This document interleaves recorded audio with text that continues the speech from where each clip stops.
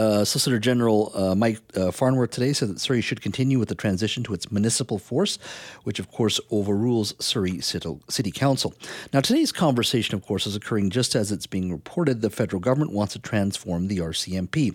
Could the Mounties turn into Canada's version of the FBI and get out of frontline policing and shift focus to challenges like national security, terrorism, financial crime, cybercrime, or organized crime? Now, Mike Farnworth was asked about the RCMP today, particularly its promise that it would ramp up and hire more officers here in Surrey. He said today that would cause a crisis in policing. Take a listen. This was the path that I had to take. The reality is that Surrey came forward and said that they wanted to go back to the RCMP as we're almost midway through a transition. They presented to me their I said I would need to have a plan. They presented that to me. It was analyzed by within my ministry. They came back and said, look, there are two ways in which we could do this. One is to continue with the Surrey Police Service. And at that time I said that was our strong recommendation. But if you want to go back to the RCMP, here are these binding requirements that you have to meet. So they came back with that report. We've done the analysis on it.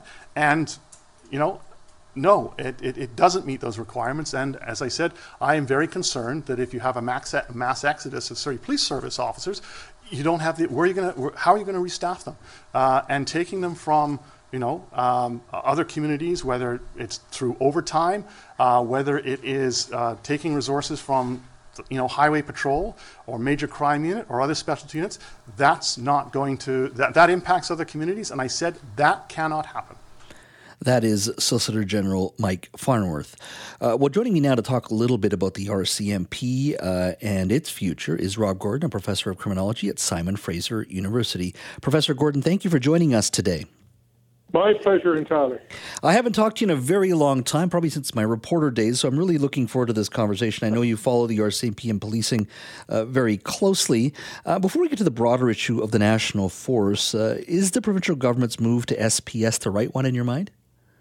Yes, it is. I've no doubt about that. I think it's been a hard decision for Mr. Farnworth to make, but in the end, he's made the right decision, and will not regret it. I'm sure there'll be a lot of pushing and shoving now.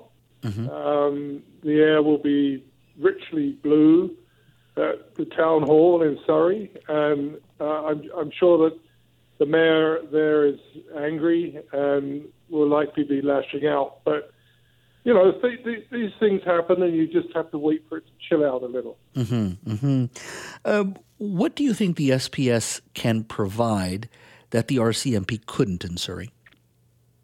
Well, number one, local control over the policing processes in the city, based upon the needs in the city.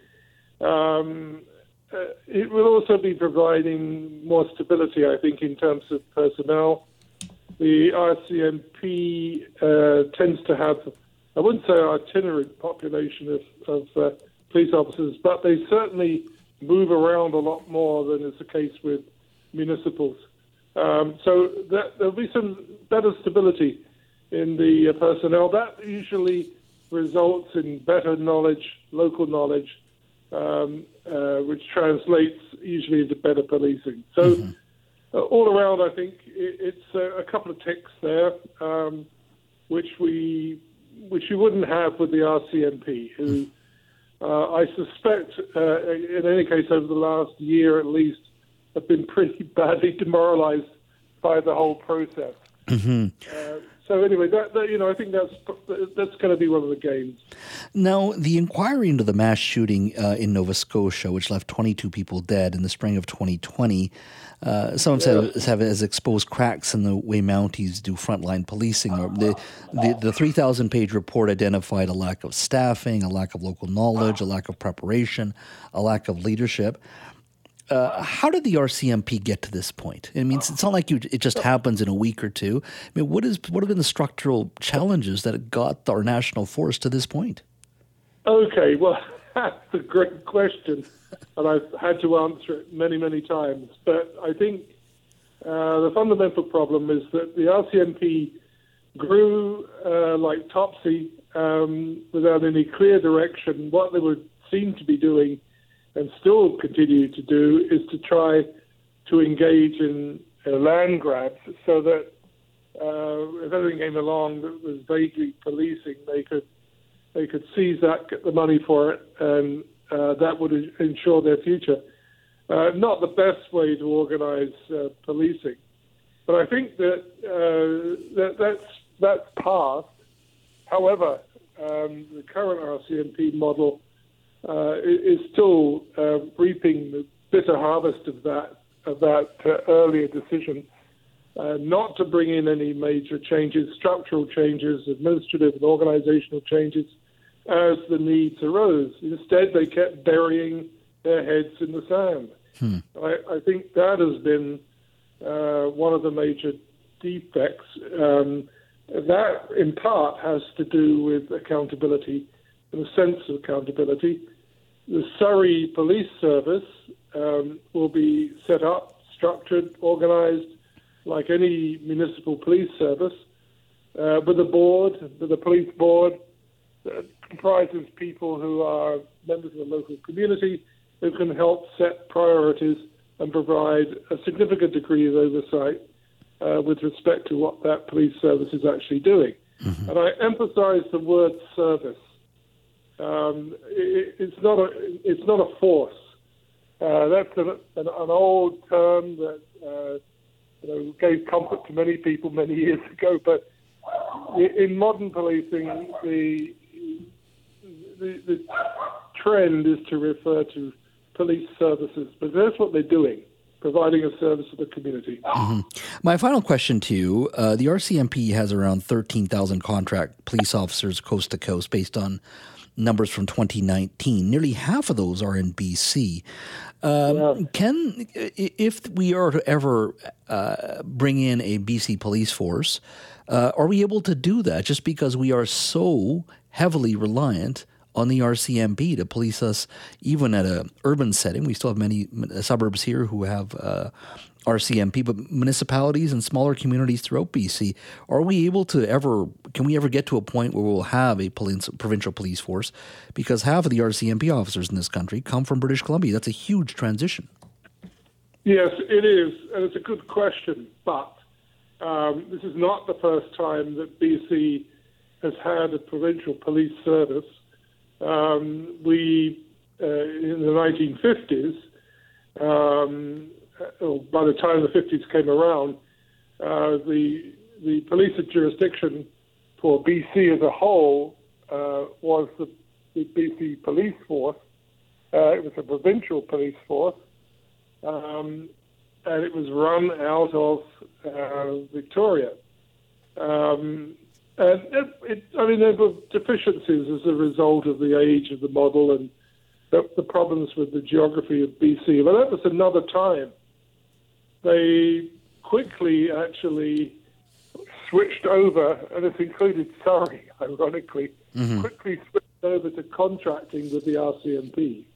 And that was a bit of a national trend at the time and suited a lot of people very well, thank you very much. It was an incentive was provided by the federal government in the form of subsidies for those police services that were, or cities, I should say, that were significant in size and that needed police to assist with a variety of police service activities. So we've had this before. My sense is that a fair bit of footwork's been done trying to determine how much interest there is in recruiting and retaining people who are British Columbians, and even having people coming in from outside, which is a common way in which police recruiting takes place, and that we wouldn't have any problem at all. I think a lot of RCMP officers currently posted to BC will likely want to stay. And certainly the correspondence that I have with people, emails and stuff like that, who are serving police officers or retired police officers, RCMP officers, emphasise the fact that BC is a great place to live and a great place to play and a great place to work. And it's not a bad place to be policing. So, and I think there would be a lot of support. And I don't think that we would have much difficulty swelling the ranks. At the moment, one of the disadvantages of being in the RCMP is that you can get shifted around very easily. That is true. I believe that has been a disincentive for a lot of police officers. Professor Gordon, we've run out of time. I really want to thank you for your thoughts. I know you follow this very closely. We'll have you on again very shortly because this is an issue that is not going to be going away anytime soon. No, it's not.